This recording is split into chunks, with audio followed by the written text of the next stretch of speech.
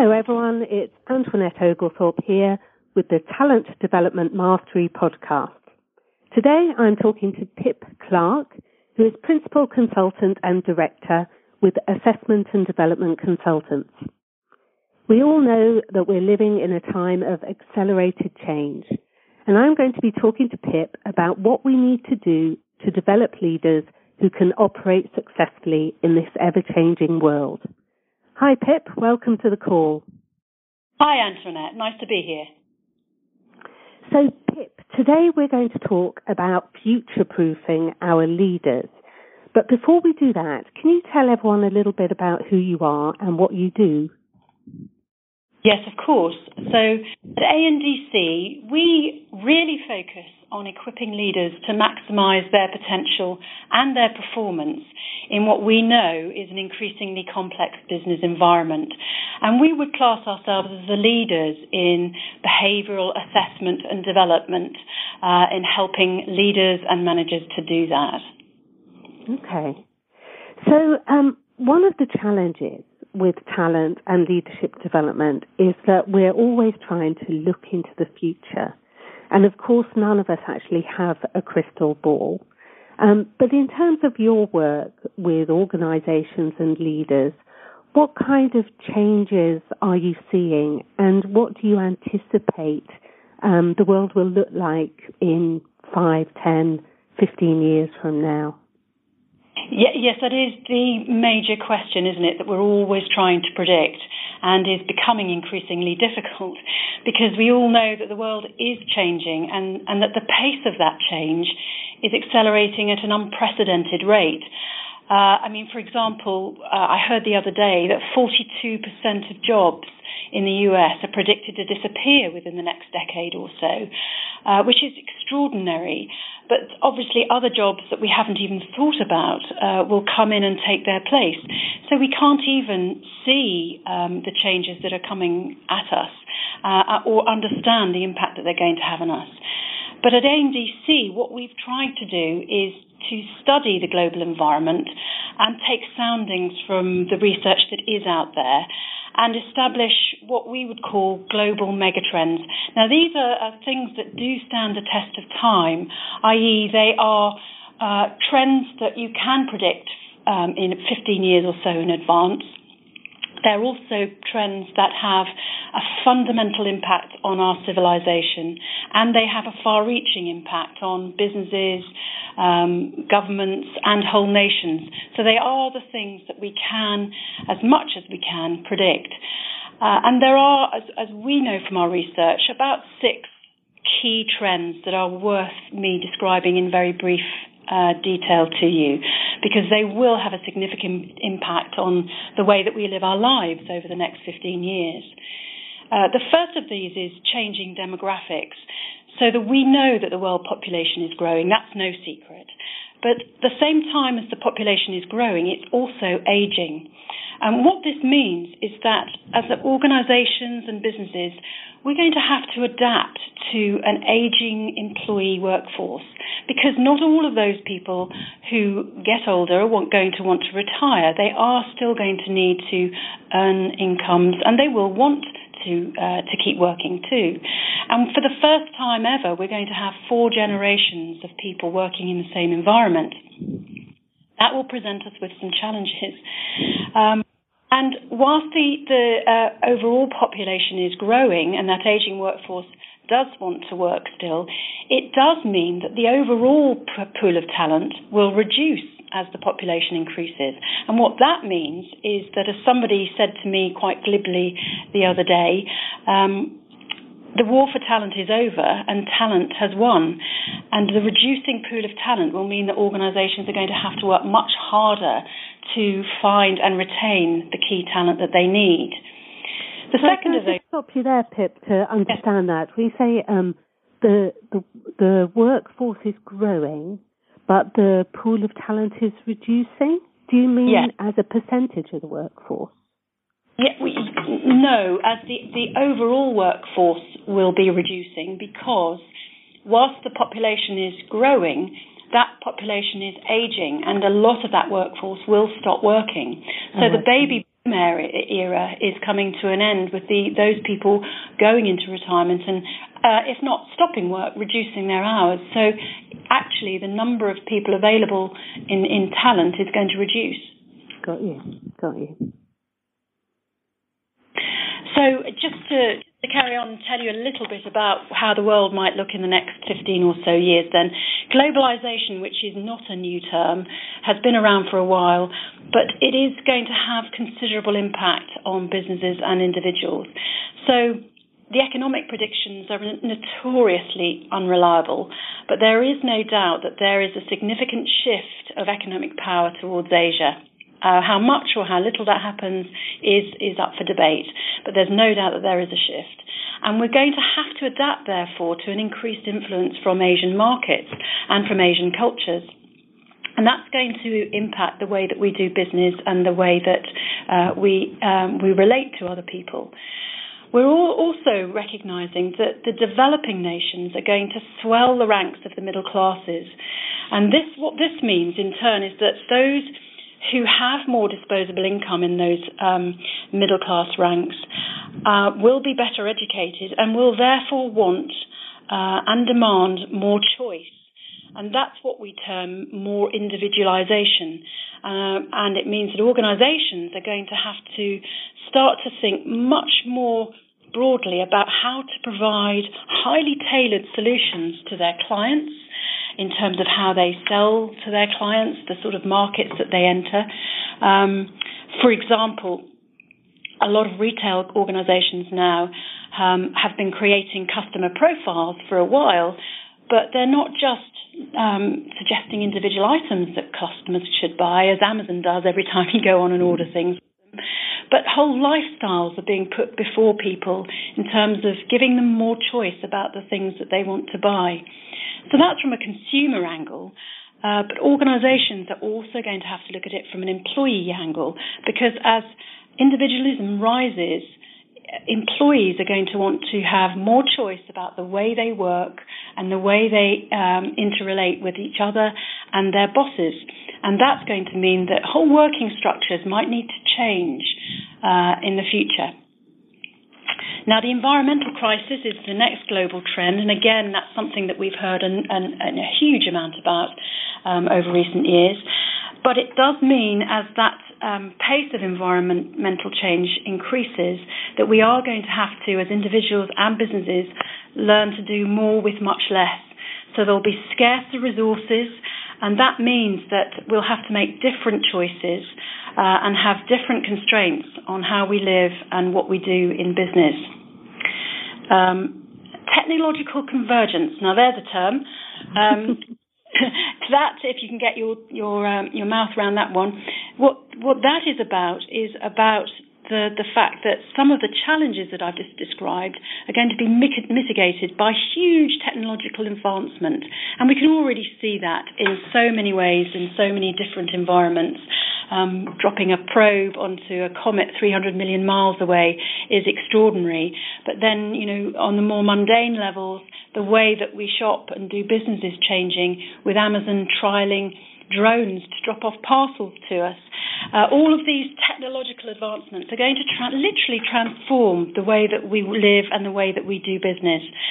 And they're going to help us to successfully navigate this change and survive the changing environment. So where the real advances, though, are going to come in terms of technological advancement are where technologies converge across different industries. And examples of that are rife in the medical arena, where you've got engineering and technological solutions being used to provide innovative ways of treating people and providing them with much needed surgery and much needed tailored interventions for their own particular health problems. And then the final trend, which sort of pulls things all together really, is that with all of these megatrends, it's going to come a really inevitable impetus for businesses to work together in real collaboration. there's going to be nowhere to hide in this future very transparent world for businesses who do not operate in a way that creates sustainable business and creates a sustainable environment. And so organisations and individuals are going to have to act in a much more responsible way to ensure that the planet is around for us all to live on, in simple terms. So regional issues, for example, are now global issues. You see that with the Ebola virus, for example. That's a regional issue, but we're all impacted by the threat of it, and we're all having to take responsible action to prevent it becoming a global crisis. And there are going to be lots of different challenges like that we're going to have to face as a global business world. Wow. So if I can just summarise those, the 6 global megatrends that you've talked about there. We've got changing demographics with an ageing workforce and a workforce that's going to have 4 generations working in it. We've got the second one is globalisation, and we've got a shift towards Asia in terms of future markets.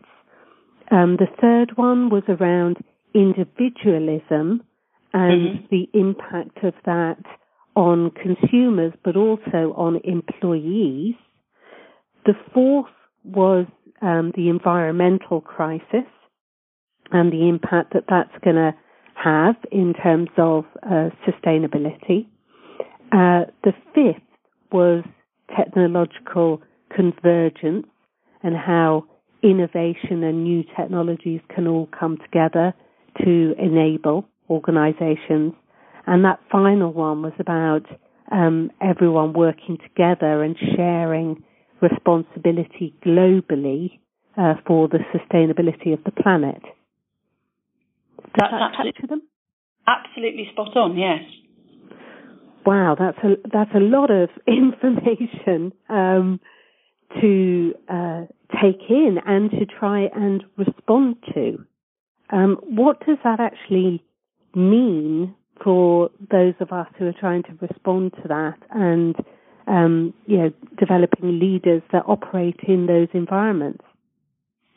Yeah, you're absolutely right, Antoinette. It does seem an enormous amount of information to take on, and somehow almost too big to consider, and the temptation is therefore to just keep ploughing on and do things the way that we've always done them and put our heads in the sand. But that really isn't an option, is what we're finding. And we are now living in a world of volatility, uncertainty, complexity and ambiguity, that VUCA term that we keep hearing about these days. And it is very much the new normal. And whilst we've come out of a serious economic recession, thinking that things will get back to normal, the old normal just isn't there. The only normal is the fact that change is now constant, and the only certainty is uncertainty. So we can't keep on doing the things the way we've always done them. It's not going to work in this VUCA world.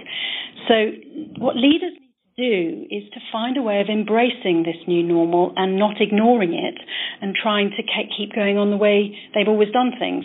Because as human beings, we are very habit forming and we do like patterns and to do things in the same ways. And we're very bad at changing our behaviours. And I know that from being in leadership development, behavioural leadership development for the last 15 years. But they're going to have to learn to do that in order to navigate this new world and to create opportunities in this new world, because it sounds sometimes quite threatening and as if we're facing catastrophe. But actually, in every new environment, there is great opportunity. And for every change, there is great opportunity. So the leaders that would succeed will embrace this new normal. And that's really where at AEC we're focusing our attention in terms of helping leaders to embrace the change and to do leadership in a very different way. I mean, one of the things that I've observed with my clients is that there is still a tendency to create a change or a restructure. It's normally is how it's normally seen from the outside. Create a restructure, get everything set in place, try and adapt in order to change, and then 2 years later, 18 months later, there's another change, restructure. How can organisations be more emergent, if you like, in terms of the way they respond to change rather than this more staccato approach? Well, you're right. It is absolutely an issue for today in terms of trying to create restructure and think that will solve the issues. What our research has led us to believe very firmly and to come to some very fundamental conclusions about is the nature of leadership itself. Traditional leadership models have always focused on a couple of aspects of leadership as being the sort of answer to everybody's problems. So traditional leadership models will focus heavily on capabilities such as intellect. That's always been the tried and tested, I suppose, benchmark of whether you're a good leader or not, is whether you have the ability to be a strategic thinker and to form sound judgments and come to good decisions for the business. So that's one element. The second element that traditional models have focused on is drive. So the capability around getting results, focusing on the bottom line, achieving your goals. Those sort of traditional aspects of leadership are just not enough in today's modern environment. They are still important, but they're not enough. Emotional intelligence has come about and into focus more recently. So your ability to not only understand and manage your own emotions, but also to do that with other people's emotions, has been seen as very important to successful modern leadership, where you're much, much more likely to need to get engagement and buy-in and followership from your employees in a modern context. But those three aspects of leadership really don't complete the picture in a VUCA environment. So what we have found from our research is that there are two other significant components of leadership that will have a dramatic effect on how businesses are run and how successfully they survive. And those are learning, so your ability to adapt and evolve to changing circumstances. Again, it's always been a benchmark of good leadership that you have the experience that's required to do the job that you're required to do. Well, that's no longer enough. You can't just draw on your experience and use that experience in the same context, because the context will have changed. What you need to do is to take that experience and apply it in your new environment, and so adapt and evolve your behaviour accordingly and take your learning and mould it. That, we have found, is absolutely pivotal to being a successful modern leader. And the fifth component that we've established as being vital is values-driven leadership. So your ability to inspire and lead authentically is absolutely key to gaining followership and to inspiring those around you. Because if you think about it, in an uncertain world where everything is changing, what people want from their leaders is certainty, and they want to know that their leaders, they want to know what their leaders stand for, and they also want to see them walking the talk, not just saying things and paying lip service to them. So values-driven leadership is going to be absolutely vital in a modern environment.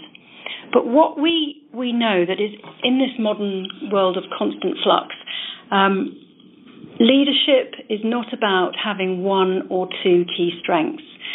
15 or so years ago, the answer to leadership was always about creating your signature strengths and becoming good at 1, 2, maximum 3 things and focusing on that as your individual leadership style. Well, what we know now is that the modern leader needs to be equipped and good at all 5 aspects of leadership that I've just described. So learning, intellect, values-driven leadership, emotions, and drive. All of those 5 components that make up our leadership model called LIVED are absolutely vital to being a successful leader, and you are only able to be a successful leader if you employ all 5 of those elements together and not in isolation. And just to give you an example of that is that you may be the most driven leader on the planet, but if you don't have values as part of your leadership arsenal, you won't create the followership. People won't follow where you're wanting them to go. And similarly, you may be very results focused, but if your judgment is impaired and it's not a strong point for you, then you may take that organisation and those people in completely the wrong direction. So you need to employ all 5 of those elements in harmony together, and that's the power of lived leadership. So, I mean, it sounds like it's all already got a kind of inbuilt balanced scorecard. It encompasses, your model encompasses the what of leadership and the how of leadership. Yes, it absolutely does. Yes, and that's the key to all of this is the behaviours that underpin those 5 core elements that really do provide a very holistic model. We believe has very few holes. We cannot, over the years that we've looked at this, find any significant gaps in that leadership model. And with some of them, it's very clear how you would assess them, and some I'm probably less clear. So, can you assess people's is capability the right word, or assess people's behaviours in each of these different areas? The simple answer to that, Antoinette, is absolutely you can, because as an organisation we specialise in behavioural assessment and development, and so we focus very much on changing behaviour in order to maximise individual potential. So we believe that you can absolutely develop each of those 5 different components and assess for that in a pretty sophisticated assessment process to establish where the strengths and where the development gaps are in that lived leadership model. And you just said you believe that leaders can develop in each of these areas. So it's not that's your snapshot, and if that's how you're assessed, that's it forever. You can actually develop in each of these areas. Yes, absolutely. Now, there is always a caveat with this, because from our experience, we know that you can develop behaviour in all of those 5 capabilities, but you also need to be motivated to do so. So you can have leaders who are pretty competent in some aspects of leadership, but if they're not motivated to develop those behaviours and to enhance those skills, then they'll be less successful. So if you don't have the predisposition and the motivation to become better at learning, for example, then your focus won't be on that and you probably won't do it. Right, got you. So it's always hard to get the future discussed today. Yes. Leadership development is all about the future. A number of organisations will be saying, well, we've got leadership development sorted out, thanks very much. We've got a framework, we've got a development programme, it's all going on. You've just highlighted the fact that actually the way organisations have been doing it will not be sufficient for this changing future. How do we, do you have any advice on how we can ensure it rises up the priority list in general for those organisations where they're struggling to get attention to leadership development on its own, but also if they think they're already doing it, how can you get attention to the fact that things need to change?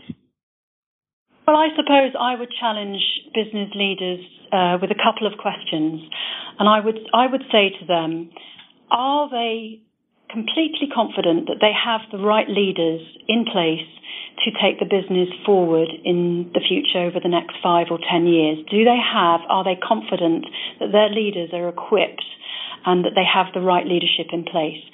All the surveys that we see seem to suggest the opposite, that CEOs, MDs of businesses believe very firmly that there are gaps in their leadership capability, and significant gaps too. So that would be the first question. The second question that I would challenge them with is, are you completely confident that your business is as good as it could be, that it is doing all the things and going in the right direction that you need it to? And I would say that there would be very few businesses that feel there aren't challenges on the horizon and that there aren't uncertainties in terms of the way that they are doing business and the way that they will be doing businesses in the future. And I think one of the biggest issues that we face today in the modern environment is that because of the economic uncertainty that we're still facing today, a lot of businesses are sitting on their hands and waiting to see what happens. They're waiting for the next thing, for the next piece of information, so that they can make a decision about the strategic way forward for their business. Well, I'm afraid that the new normal means that they won't be able to see round the corner very clearly, and that they will have to take decisions based on ambiguous information that doesn't give them all of the answers. And that, for me, is a prescription very much for lived leadership development to come to the rescue, because leaders that do become lived leaders will be able to navigate that uncertainty and will be equipped, therefore, to make decisions where there is great uncertainty, there is ambiguity, and they will be able to use their judgment in confidence and taking people with them. It strikes me this is very important for succession planning as well, because I think there is always a danger with succession planning that people the incumbents are looking at people like them. And what I'm hearing from you is that's the last thing you want. Actually, you want leaders of the future that are quite different to the leaders of the past. Yes, and I think that many of our clients are facing that issue, that very issue, that they aren't confident that there are the people beneath them to rise up and take on those next business challenges. And you're right, leaders do need to evolve, and they do need to be different from their predecessors.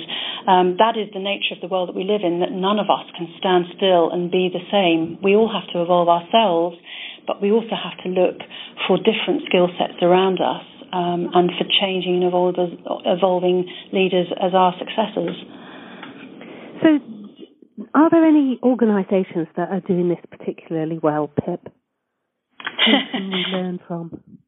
The $1 million question. I think it's very hard to say with any degree of certainty that there are organisations out there who've got it right. I mean, I am in the same boat as most people, in that I read what I read in the press, I read articles, and I work with my clients. But most of the information that I glean is anecdotal. So there are anecdotal examples of organisations and individual leaders that are doing some things very well. So a very topical example of that is that today, Management Today have published their most admired leaders list, and the MD of John Lewis, Andy Street, has come out as the most admired leader from that survey. Now, his profile is very interesting when you think about it from a lived leadership context, because he's quoted as saying that the moral compass by which we run this organisation is always in play, and the John Lewis Constitution states that the success for business is defined as being measured by happiness of those working in it and by its good sense of service to the general community. Now, that's an absolutely brilliant example of values-driven leadership, and you can see the business results for John Lewis are good, with the turnover overtaking Marks and Spencer's last year. Now, you can't hand on heart say it's because of Andy Street's values-based leadership that is happening, but there will be an impact and there will be an association. And then other anecdotal examples might include leaders like Richard Branson, who, again, I hesitate to mention him because he's trotted out in every article as an example of something or other. But he is a very good example of a leader who learns, evolves and adapts to changing circumstances. He has applied learning across a range of different businesses and industries, and he's famously quoted as saying that he and his organisation have made far many more mistakes than they've had successes, and that his great trick as a leader and a successful businessman is to learn from those mistakes and apply things in a different way going forward. So he would demonstrate for me a very good example of a learning leader. Yeah, fascinating. And that whole question of not succeeding all the time and actually being brave enough to make mistakes as long as you learn from them, I guess is a whole other area of leadership development that we could explore if we had time. Absolutely. I think just to say on that organisations are going to need to look very carefully, and some are, at how they view failure within their ranks and how they deal with it and how they reward people or punish them accordingly. Fascinating. It's you've opened up so many lines of thinking here, Pip. I think you'll be triggering lots of ideas in people's head as they listen to this. I think the global megatrends, probably a lot of us knew of them in the back of our mind, but actually bringing those to the surface and what they mean for us in organisational and leadership development really does start the cogs whirring. And the lived model, it sounds fabulous in terms of a framework for assessing and developing leaders of the future. Obviously, we've only been able to touch on these things at a high level. If people want to find out more about them, about you, about ANDC, where should they go? They should go to our website, which is www.adc.uk.com. And they will find out how to get in touch with us and how to get in touch with me from that site. That's probably the quickest and simplest way of me providing that information. But there is so much more to tell. We have only touched the tip of the iceberg. Well, it's been fascinating. I mean, this isn't the first time I've heard this from you, but hearing it again has triggered a whole new line of thinking and discussion. So thank you so much for your time and for providing all those insights to help people adapt to this new VUCA landscape. So thank you very much, Pip. Oh, and thank you, Antoinette. It's been an absolute pleasure.